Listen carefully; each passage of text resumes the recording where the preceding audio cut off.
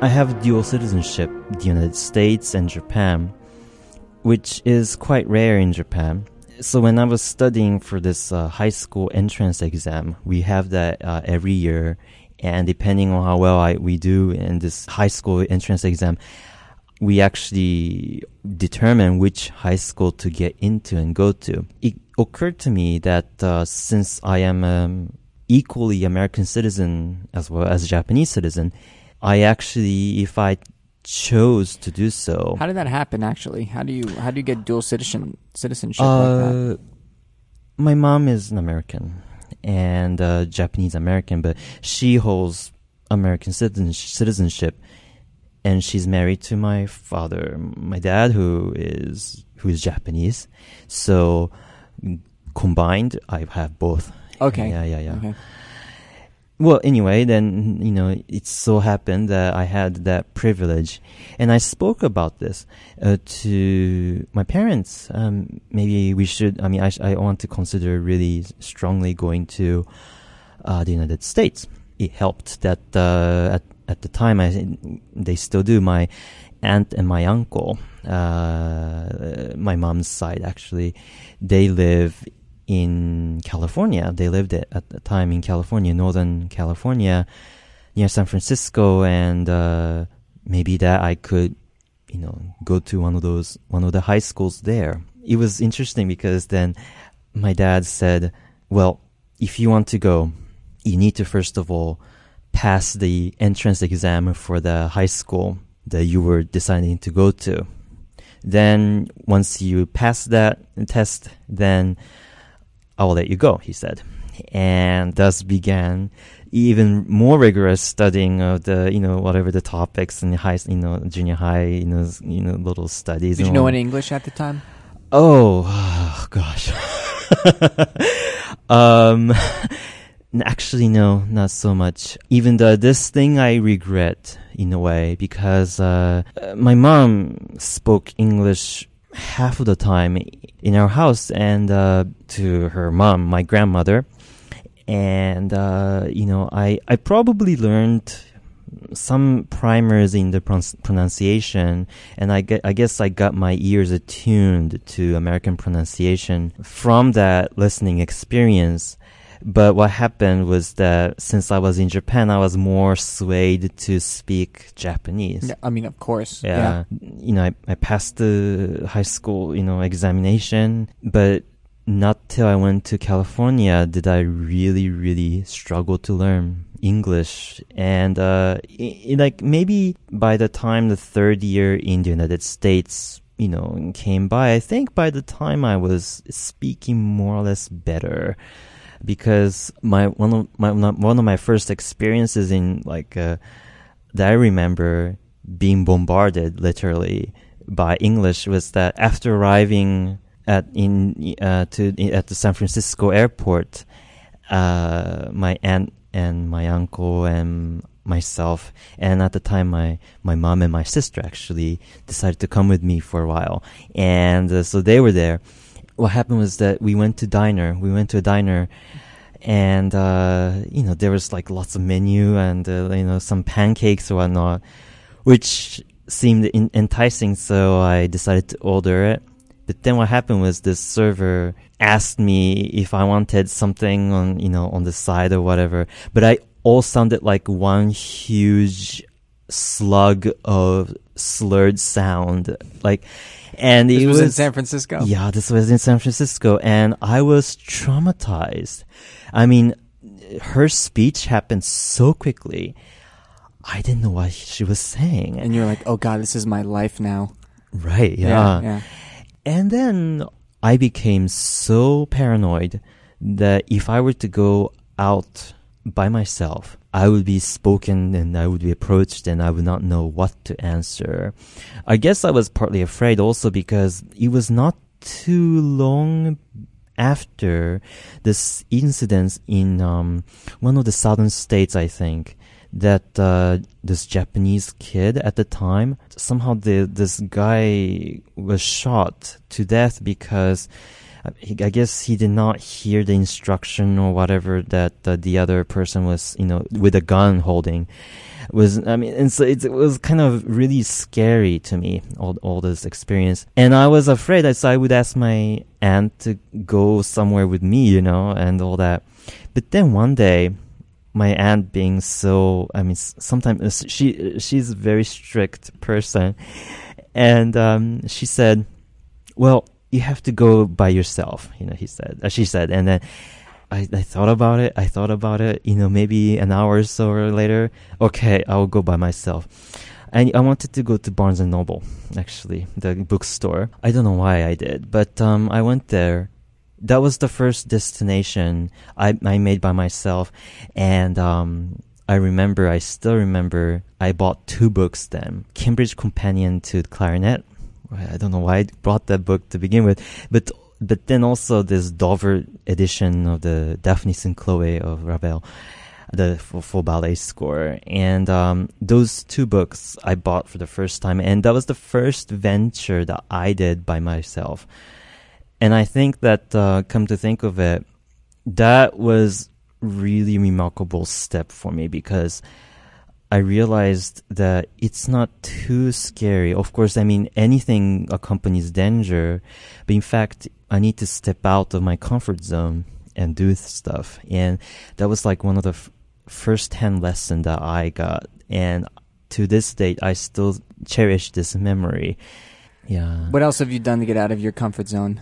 To get out of the comfort zone, I actually, for the time I was there in California, I didn't really speak so much Japanese, nor did I really have the desire to. And so in a way, it was a moment for me to almost, not totally, but reconfigure my thought process, I guess.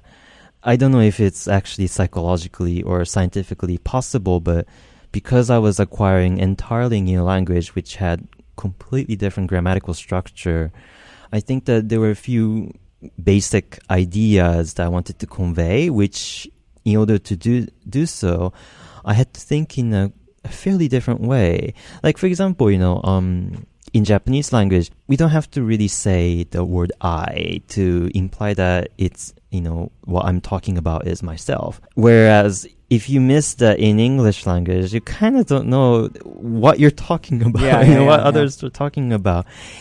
And those kind of things, now I find that is one of the significant things. But, at the time I had to take it and just learn it. So I think, comfort zone also in a way that I really rapidly had to learn English. And you really had to rewire your brain to do that. Exactly. Yeah. Anyway, at the time what happened was that for the first time in my life, I took private lesson in clarinet. This was, 5 months after I moved to California or something like that. And then, at the time I started to compose more, but what was different compared to the time I was in Japan was that I was more open about it. I would tell people I composed. Of course, still, it was kind of weird, pieces, obviously. It's one of those juvenile pieces, obviously, but... Yeah, of course, we all have those. Yeah. We're all guilty of those. Oh, God. Anyway, but I really started to find the act of composing really interesting, Then came my senior year in high school, this high school senior, like often portrayed in American culture, like TV shows and all that. Yeah. I had one of those too. Not really so much.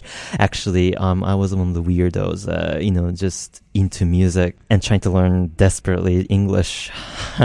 The choir director at the time, he asked me, what are you going to do for your college? And then it occurred to me, gosh, I'm about to graduate. Probably I have to think about that. And then he suggested a few schools, New England conservatories, a few conservatories. You knew it was going to be music? More or less, yes, I knew it. Also funny, I go back, a little bit. When I first decided to come to the United States and study, I told my dad that the reason I wanted to go was actually for me to try to learn and be proficient in English. And I almost hardly mentioned anything about music then, because if I were to say, I'm gonna go to the United States to study music, I think he would have had a different reaction. Yeah. A bit more, even more skeptical, let's say, for lack of a better word. But then at the time, I guess it was no secret to anybody that I really thought music was a really passionate thing that I really loved to do. So I wanted to maybe, try to do something about it. So I looked up different schools, music schools like the New England Conservatory, San Francisco conservatories, and a few other places. I then felt this inferiority complex at the time because, I was struggling to learn English, first of all. And I really didn't have much of formal education in music. And I had this imagination that those who, go to these conservatories are all child prodigies and they work so hard every day for 8 hours a day to just be confined in the piano room or playing violin, during the night or whatever. I mean, in retrospect, now that's not true. That's not really true, yeah. But I felt that way. And I felt like I was, in so many respects, behind anybody who would go to these places. So I was really reluctant about anything. Until then, then my choir teacher then said to me, well, look, maybe you might want to try this place. And it was this place called University of the Pacific. And then I got accepted both as the clarinet performance major and as a composition major. So I was doing double major. Then I went there, then started this, quest of, composition lesson, which at first it was nearly traumatic because, I've never had that kind of lesson, going to, a teacher's room and show this teacher my pieces, and I'm told, no, that doesn't work. Yes, that does work. Anyway, the 4 years there in college was extremely important. Then after that, took a year of break. Oh, I didn't know you took a year break. Yeah, I did. Did you work? I visited different schools just to see how it was like. So I went to visit, actually, what happened was the year I graduated from the University of the Pacific in 2004, I was invited. Actually, I went to two summer music programs. One was Norfolk, a summer music school of music, the Yale Summer School. And then I also went to the Pacific Music Festival, which is in Sapporo, Japan. It was one of those things that it's primarily targeted for instrumentalists, for the orchestra academy kind of thing. But back then there was a composition program, and the teacher then was Toshi Ichiyanagi, who is a Japanese protege of John Cage. I was picked by him. I was one of the two that were picked by him to attend this festival that year. But that year, after that, I took a break just to go see what kind of graduate schools there are. Visited Yale, Northwestern, Columbia here, University of Kansas City, Missouri. That's about it. And then what happened was that I applied to those places. I got into some places. I didn't get into some places.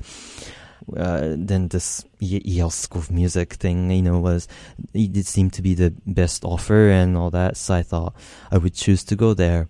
It was interesting because, I was told by, my teachers in California that, East Coast is far different from, West Coast. In what way?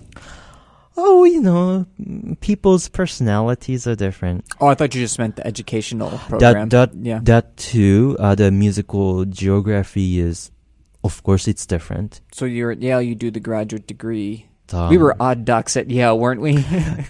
Were you too? I mean, yeah, I love the people there, and I'm glad in retrospect, Yeah. I'm glad I went to that school because it gave me a perspective that I'm glad I now have, especially after going to Europe and kind of experiencing highly subsidized music making. I mean, I've thought a lot about my experience at Yale. In retrospect now, I could say that it was an important experience for me to be there, but not because it was positive. In fact, Oh my God. it was quite. You were very well respected there. Everybody loved what you were doing. Yeah, but the problem with that was it seemed to me there were few colleagues who were particularly harsh, and they did not really have the ability to try to have, let's say, the Socratic dialogue or some kind of meaningful, constructive criticism, discussions. It almost sounded like as though what I was doing there was taken as kind of a, criticism or accusation for what I did. I mean, I'm glad that, you say, people respected me, and I'm tremendously grateful for that. But I did not know. And, it's a really, It's really amazing, though, yeah. how those things work, because it's Yeah. like composers are such a way that if they like something a lot, they're always comparing it to themselves, so they're going to be hesitant to actually go and Yeah. openly admit it to the person, I think. Yeah. Like actually going up to the person after the concert and being like, I really like that. Like it somehow messes with their ego to be able to have to admit that to the other person. I did not know that. And also another thing that seemed to have made an impression on me there was that the school had this rather career-driven aspect to it. And so quite a few composers had already come to the school having won so many different accolades of things, different prizes, different scholarships, and different, or performances by some well-known established figures. I had none of that almost. And, like at the end of every year, the School of Music gives away some awards. I was one of the rare composers for having been there 3 years to graduate with none of these awards from the school. I got nothing out of that. I wasn't there to get awards to, so you know. I mean, I wasn't there to get an award to begin with. I was there to study and all that. But, the fact that everybody else got it, something, but, not really me, was a little strange to me.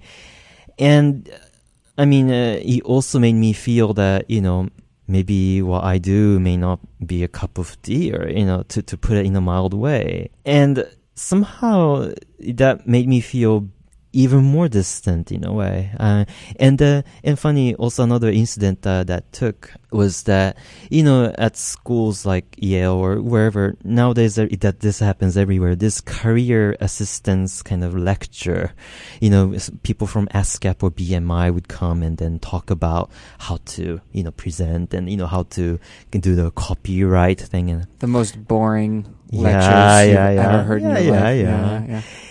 And, I would go there, but I found that almost everything not immediately useful or something that would not apply to me. Precisely because, for example, I had not much of a review for me, of my music. At the time I was studying with Martin, and I addressed that issue, I find it interesting, this lecture, but I don't have much of a review. And, all he could say, I'm sure, there was nothing else for him to say to me, was that, well, you have to work somehow to get those reviews. And that was it. And I felt, somehow there was the kind of weird disconnect with myself and the level of some fictitious self that where I was supposed to be as one of the students at Yale. And I felt rather bizarre about that. So I think that at the end of the second year when I got the master's degree, I felt that I needed one more year, but I would use that year to try to build myself even more.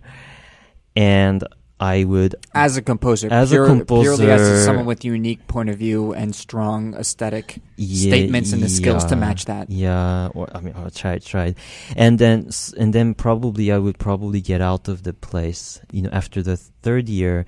So what I did was this artist diploma degree for the third year now, Yale. For that year that you're saying I need the extra time to build myself up, what direction are you going in? What ideas are you incorporating into your music? How are you thinking? And I also, wanted to learn a bit more about computer-assisted compositions. So actually, at the time, this fellow by the name of Michael Klingbeil, who was starting to teach at Yale, the Department of Music, I decided to study under him that year because then I could probably learn things like Spear, that's his program, but also we kind of, he taught me, but we were figuring out the nuts and bolts of Open Music, which is the Eircam's favorite program, I guess. Yeah. I was actually experimenting with that a little bit. I guess that in my second year, I wrote the piece for Wind Ensemble. Even then, at the time, I was starting to be interested in the idea of sound. And when I say sound, not just the regular sound, but any kind of sound created by, acoustic instrument as a veritable, platform and one of the vocabularies to work with. I mean, in a way, I was, I guess, approaching in my own way somewhat to the thoughts of the Laheman, for example. And somehow, I was very interested in his ideas. And that's what not really copy, but I was trying to investigate on my own. I started to do these things, and then I wrote that little piece, 5-minute piece for 36 musicians or whatever, and much of it is based on this algorithmic things that I somehow patched using Open Music. So in fact, I wrote that almost entire piece, part of it, maybe in a week or something like that. And it was in a way, at the time, I guess, I was dejected somehow, as I said before.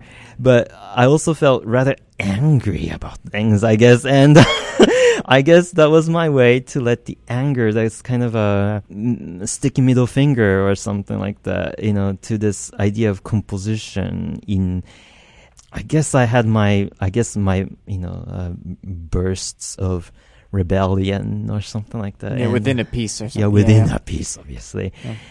But so that was what was happening.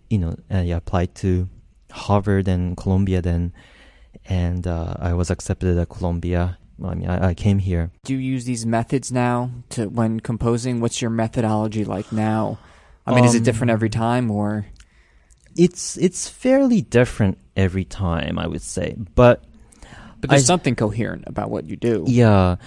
It's always been characterized by the idea that I make some kind of research and lots of sketches before I start to write notes. By research, what do you mean? Like, this is an interesting sound, let me push it through Open Music and see what the pitches are? That could be one, but let's say that in my most recent works, I had these opportunities to work with, performers, and I would hear, him or her play the instruments, try to come up with different sounds, and how to produce it. And that really makes me question the idea of how to properly notate things and what kind of notational possibilities there will be, and also what kind of combining those ideas could be. And so for that, I, sketch out a lot. I have this Moleskine that I carry all the time, and I try to sketch out these ideas. I actually, don't use so much the open music for like trying to come up with pitches so much. I actually use for like some really purely computational things, like to do some kind of a permutations in the intervals, or for example, that I could use my brain, maybe I should use when my mind is still young and maybe soft in my brain. But sometimes I have a lot of that and I want something that I can do instantaneously, so I would have patch the open music and then let that thing spit out there, a little bit.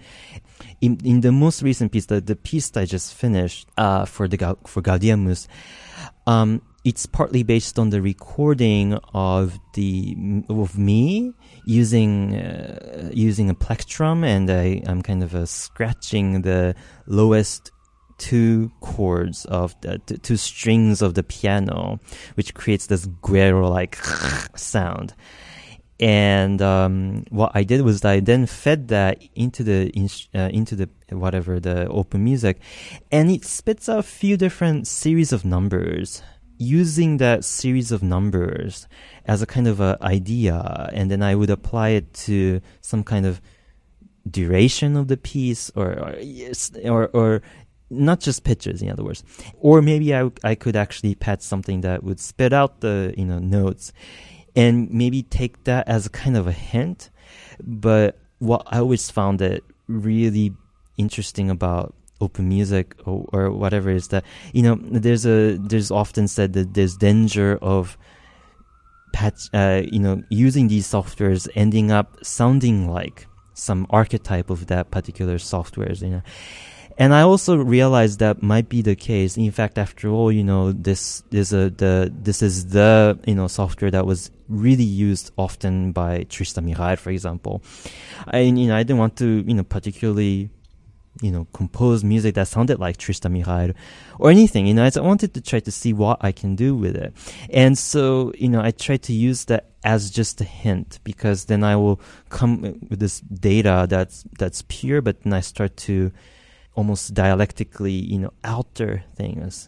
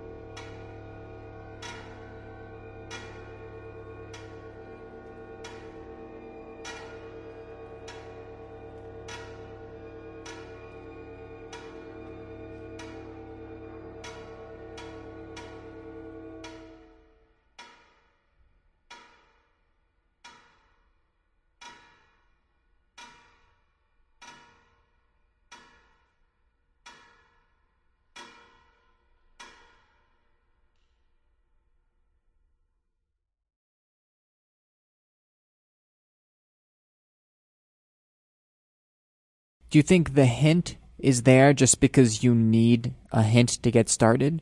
Or do you think the hint is actually a concrete clue that'll lead you to the thing that is the original inspiration? Do you know what I mean by that? Was that confusing? It was confusing to me a little bit. Oh, yeah, it was a little. Yeah. Sorry. Okay. let me try and come up with a example. You really you were taking the plectrum and doing the bottom two strings. Yeah. And that was an interesting sound, and you wanted to create a piece that was representative of that somehow. Yeah.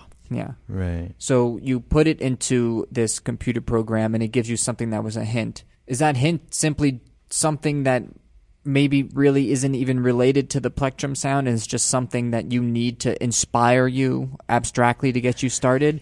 Yeah. Or do you think it's actually something that's really important that you have, because if you don't have it, then you won't know how to actually connect to that two lower string plectrum scratch? Okay. Yeah. Yeah, it's kind of both. My departure from my piece could be anywhere, really.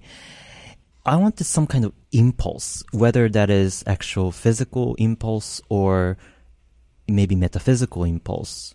In this case, it was, I mean, of course, in the piece, actually, I used that plectrum sound, against the piano, but that's used in a more, it's not related to the overall, whatever the data that I came up with. Whatever this initial impulse or, let's say, inspiration I have, then I get this pure data to then try to support it against, or then try to make a dialectical clash against. So that what happens then is that I try to lead to the initial inspiration I had, but at the same time, through this dialectical process of whatever data I come up with, I would then be discovering something completely different that I never expected. And in fact, that's how it is to me. Like, just because I have initial impulse or, whatever inspiration I might have, that for me is only like 1% of, the process, the rest 99% is yet to be discovered. Okay. And, for example, just because I have this pure data, that doesn't mean that everything will go into the music. It's something then I will, try to ask myself, and constant asking, right? I mean, the composing really, and, see what is best suited for some other things that actually I wanted to do, maybe that might be related somehow to the initial impulse or whatever I had. It's a very convoluted process, really, I think. If I may say, really, I think, because it's not as easy as recording some nice sound and try to come up a fast free transform kind of representation of the whatever sound I came up with, kind of thing. It's not easy that.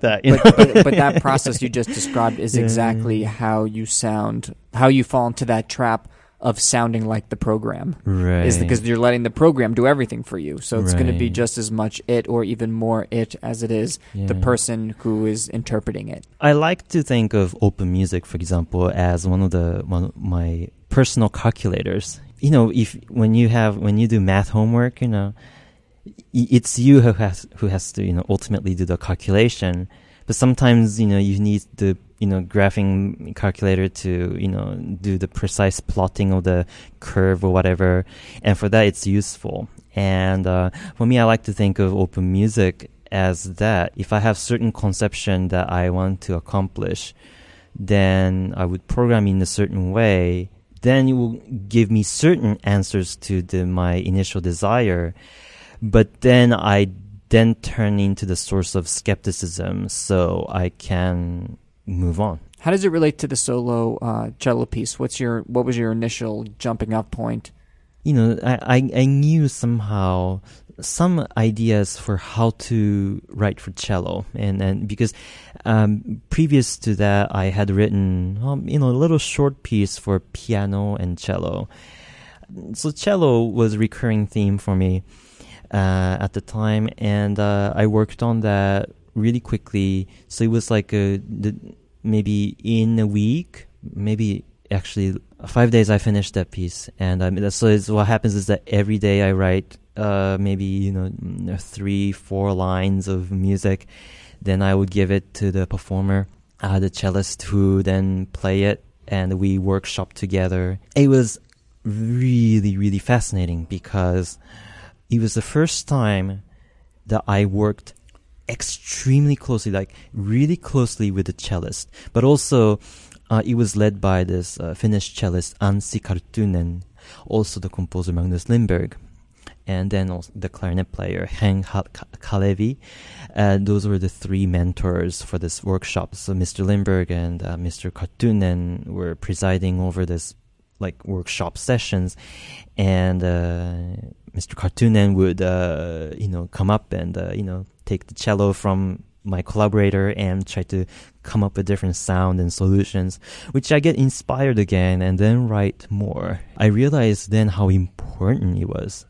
I mean, I knew already at the time how important it was to work with people directly, but it was one of the first pieces that I did that came out of this close collaboration. Yeah, but so close that you're like weaving into one, like it's day to day. It's not let's have a workshop, then I'll go write the piece, and we'll have another workshop, and then the piece will be finished. Yeah, it was every day, a little day. bit more music, tweaking and tweaking, building and building, tweaking and tweaking. That's good. It was really a piece that was a little different for me because the way I notate it was slightly different. I mean, I had to do it by hand, but I decided, a little different configuration for notation, which is precise in terms of where it's fingered, for example, the finger, but it's really the notation that describes the action between the bridge and the fingerboard. So it's really tiny last bit of the string. But you take it and you expand it on the page to make it more right. specific? Okay. Yeah, but there's this, fuzziness that occurs in the time of realization, because if there were 3 or 10 different cellists trying to perform the piece, everyone would sound slightly different because everybody's finger someone has thinner finger than others who has thicker, whatever. So which means that the maneuverability of the fingers is a little different from person to person. And cellos are built differently and have different sounds in that register too. Yeah. And so I was really fascinated by this, what I like to say, the imperfection of Western notation. Of course, I mean, it's one of those things that's like you have to critically investigate the nature of notation. But I mean, I kind of like to deal with the idea of taking this bona fide, taking for granted almost kind of notation, and trying to endanger it and try to not scrutinize, but try to see so that there's actually some kind of loophole, and music may not be about notation, but actually it shows a kind of that kind of thought process of trying to trying to critically investigate the nature of music making that way.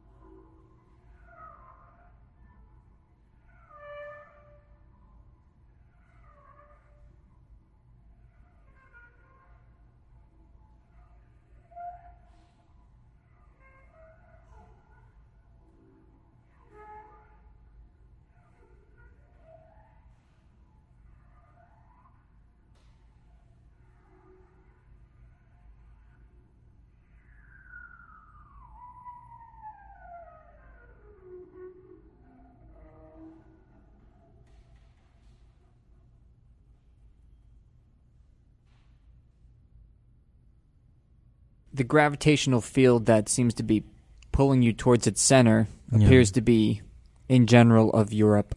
How do you feel like your relationship is here in the United States to your music? Well, So tell me about that relationship. Is there a conflict of interest? Are you only located here because of Colombia? Do you have future plans to, you must have thoughts on this. Well, there are quite a few thoughts about it. After a while, I graduated from Yale. I had this, because at the time somehow it was, I might have misheard it. In that case, I'm very sorry, but I did hear that Yale was a institution, or the School of Music, the composition department was a kind of place where to found a sense the kind of this kind of American music. Obviously, because of what I just I said in the interview, I didn't feel so blended, so to say. This kind of out of blendedness I carried with me for quite a long time until I came here at Columbia, where I somehow was able to have more productive and dialogic and very wonderful discussion with my colleagues here. I think that that helped me alleviate some of the anxieties about myself being placed in the United States. Now, I also agree with you that my music tends to gravitate towards Europe.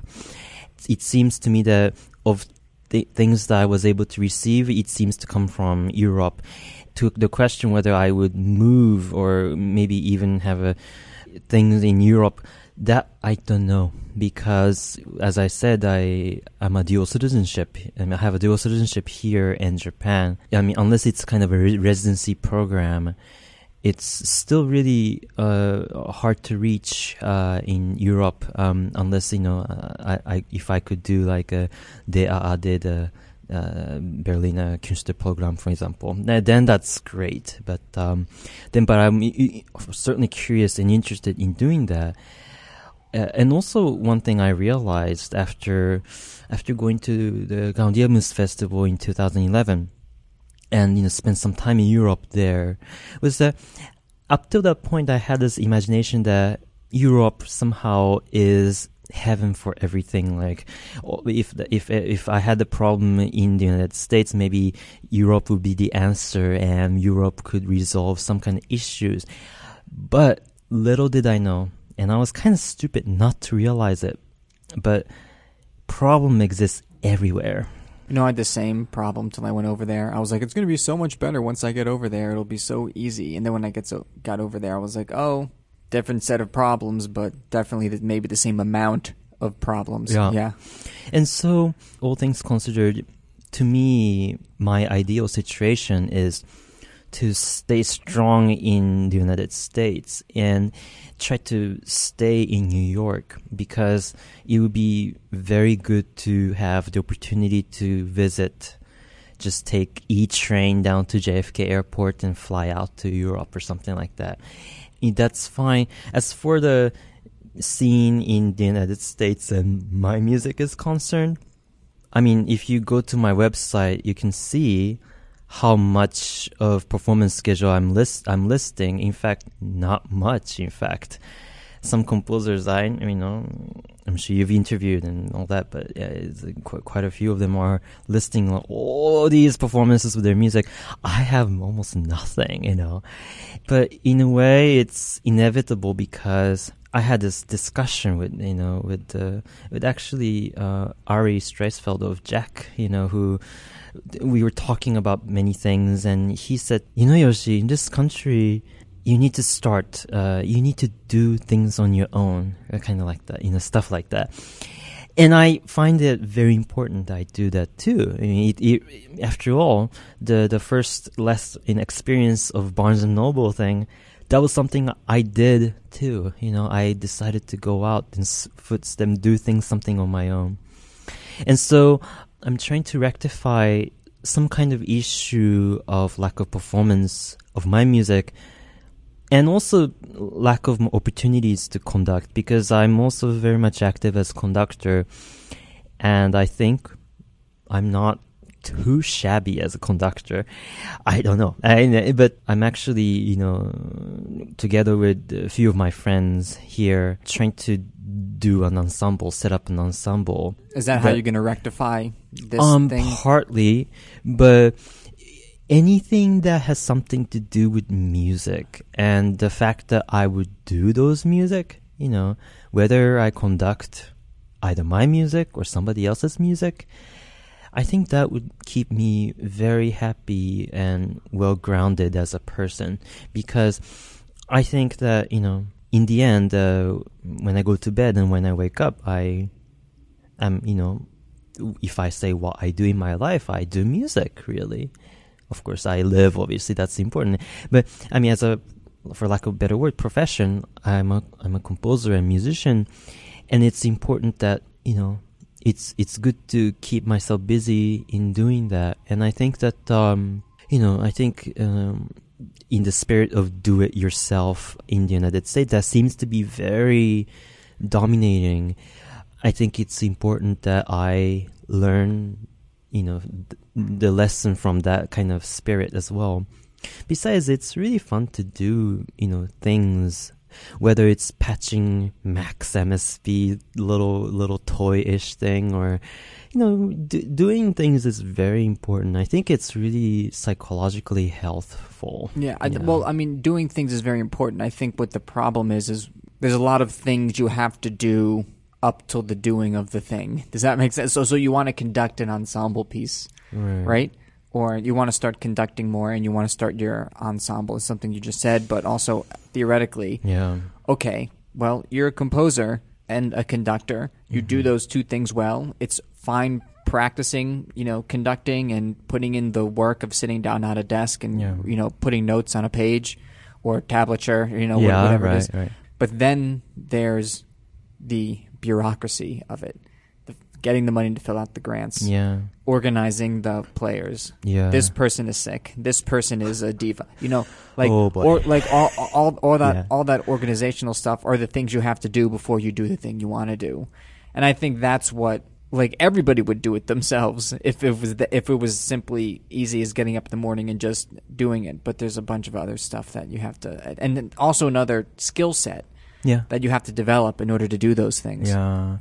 Well, then it's not like the 24 hours a day, 7 days a week thing that I would be doing just to fill up the grant thing. It's part of my life, I also continue to compose as long as there's a demand for it or something like that, And so it's part of the thing that would keep me occupied, let's say. And anything, I think, if you try to see in a positive sense, it could be a good lesson. Transforming what seems to be the obstacle into something that's positive, that seems to be like a recurring theme. And I think this ensemble thing is going to be very important too. And it's one of the reasons that will keep me here.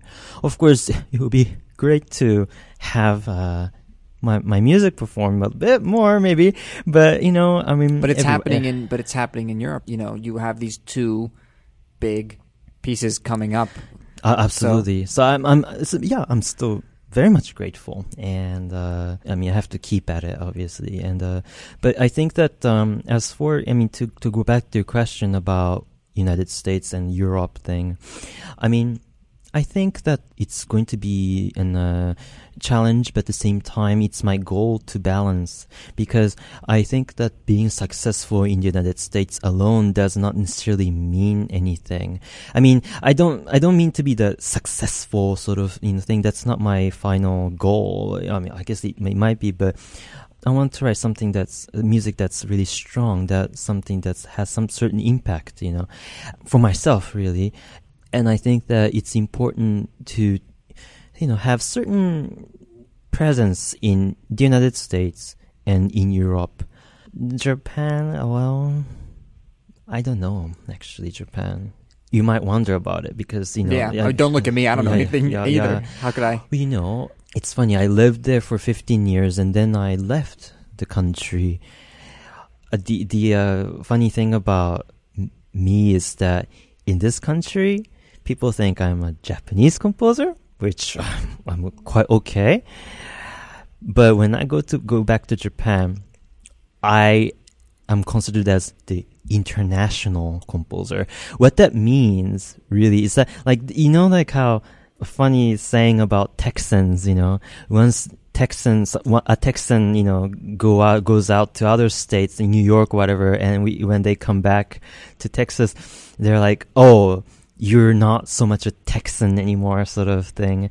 It's a funny way of saying it, but since I went out of Japan, it's kind of I got a kind of weird stamp that I'm not somehow pure Japanese. And in fact, it's funny because another important composer whom I studied over the second Pacific Music Festival that I went to was Toshio Hosokawa. And he says to me how I'm not a Japanese person or something. He said that to you? Yeah, he says that. But he's also spent tons of time abroad, right? He has a big career in Germany, and also I think he studied there for a while, if I remember correctly. I find his comments, it's a kind of riddle to me, and it's a very thought-provoking comment. I'm not necessarily offended by it. It's not like that. In fact, one of the important things that he said to me was that, and he called out to me, and I had a performance at the Pacific Music Festival for which he was this teacher at the time in 2007 now, or 8 I think. And he said to me, "Whoa, you should find your own culture. He said you should find the culture, and if there is no immediate one, you have to create on your own, he said, in Japanese. I mean, this is rough translation of it. But that really got me thinking. In a way, it somehow made sense to me. I mean, somehow the music I write should have some kind of myself in it. And this self is not necessarily purely Japanese, not necessarily purely American. In a way, it calls into the question of cultural identity, in a way, as a composer. It's a trap, I think, to just immediately take something that's immediately recognizable. Because, I mean, the crude example would be, I mean, just because Japanese traditional music had the pentatonic or some kind of scale, you would take pentatonic scale and use it into the Western music. To me, that's really dangerous because you are making some kind of museum out of some kind of culture that is supposed to still be living and somehow being cultivated, you know. And I feel that in my personal creative act, that's not something I should do necessarily, to try to, you know, borrow something that's easy to borrow. In fact, and immediately identifiable. Right. In fact, if anything, the core of things are something that's hidden, you know, in the underneath of so many things, layer of things. And to me, I want to target that. And Japan is, I mean, I respect Japan, obviously. I mean, I'm from there. I love the culture too. But it's just that it's also very much of a country that if you did not study with some teachers or person, it's really, really hard to get into the system. It's really like Paris, I think, or French scene in these days. It's like you have to get inside the system somehow. But it seems to me that even to fellow Japanese people, Japan it's really difficult, in fact, I think. And so... But do you need it? I mean, you don't really...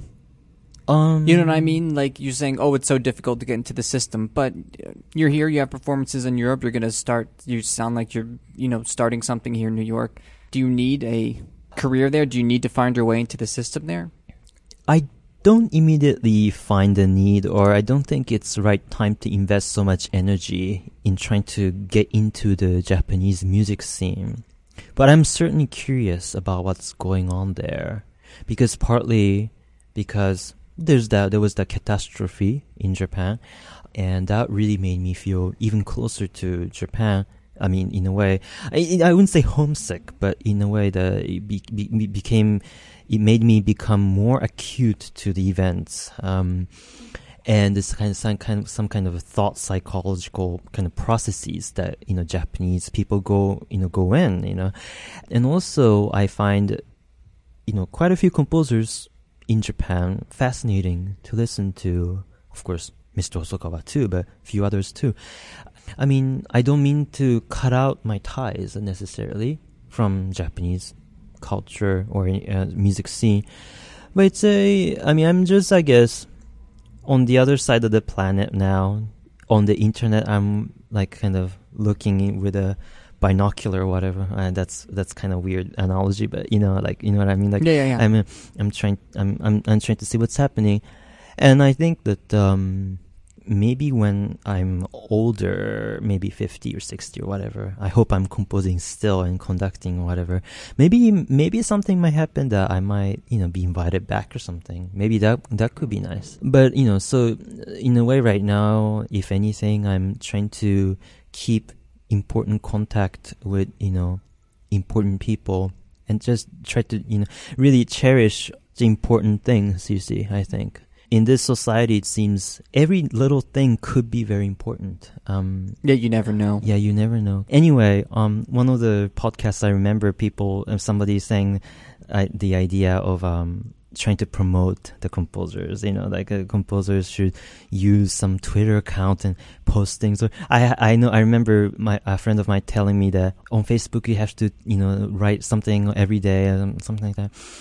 I just think to myself, I'm not that really. Yeah, some people are hardwired to do that. Some people aren't. You aren't.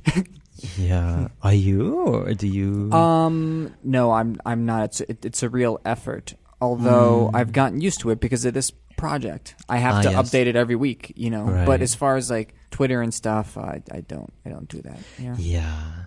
I wish I mean, maybe sometimes I find it not useful to use Twitters and stuff, but yeah, that's kind of, I don't know. Yeah. I love blogs. Then I can write something concrete, and I guess I'm more traditional minded, I guess. I have no idea what it is. But yeah. But I think definitely the idea of composing might be really changing. But at the same time, we have to ask, whether this changes for good, or in fact, we might be stepping into some weird muddy water or something like that. Of course, I think our processes are often muddy water to begin with, but I think that it's really important to not become passive about things, but before you just do anything because everybody else is doing it, it's kind of important. What I also learned these days was to try to step back and reevaluate, like, is that really important, or is it for me? And just because I don't do Twitters or I don't do Facebook, I mean, it doesn't really mean much even when it comes to writing down the music, right? In New York, there's such a fashionable scene, or the idea of living in Brooklyn. Of course, Brooklyn has a lot of things going on, but I moved to Queens, Astoria, in fact, where there's this wonderful baklava place where I just brought for you today. Yeah. But, it wasn't because I was rebelling against those Brooklyners. I mean, I know so many Brooklyn people who are really wonderful. But I think it's really important to have a space, I think. And the space in which I could try to see, see who I am, or try to even think about who I am, and it is constant search instead of being constantly painted up by series of texts and pictures and all that.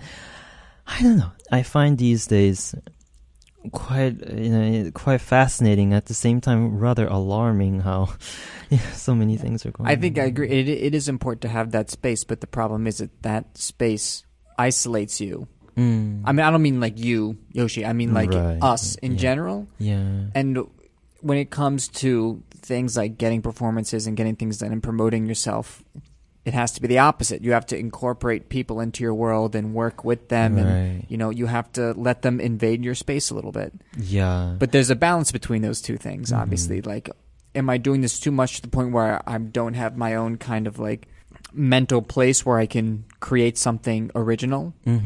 Or am I making sure that thing is there so much that I'm missing out on opportunities and things like that? Yeah. And it's important. It's important to think about that, and whatever that individual person is comfortable with, whether it be saying, okay, I'm just going to be on Twitter all day and also compose while I'm on Twitter, or I'm not going to do any of that stuff and just make sure that my world is what I want it to be. Then that's up to the person. I think that's, what you say makes complete sense. I think it also has something to do with whether one is a good listener or not. Like, in other words, I think that it's not necessarily to have Twitters or Facebook, whatever. But I think that when it comes down to things, whether one is equipped with the idea of listening really well, to the point that listening to something, whatever some people might say or write, and then try to get the essence of it. Because often, speech, for example, there's so much subtext in the whatever they say. And I think that this idea of inundated with information really limits people's listening or perceiving something into surfacial level. surface level, and that you don't really go much beneath that. And I find that it's a pity, I think. I mean, to me, that listening part is very important, because I really believe in what Fabian told me, Fabian Levy, that the idea of composing and myself being the first listener. And he said that, and it made so much sense. And I might add to that, I'm the first listener of my music, and I'm the harshest critic of my music. And in order to do that, I have to be really strongly, critically listening to things. Yeah, you can't be on Twitter and do that. Yeah, nah. Yeah. Yes. Well, I think that's a great place to leave it. Absolutely. Yeah, hey, well, great. Thank you for doing this. And it was good seeing you again. And thank you for the baklava, which we've been eating during this interview, if people haven't noticed. Well, thank you so much for having me.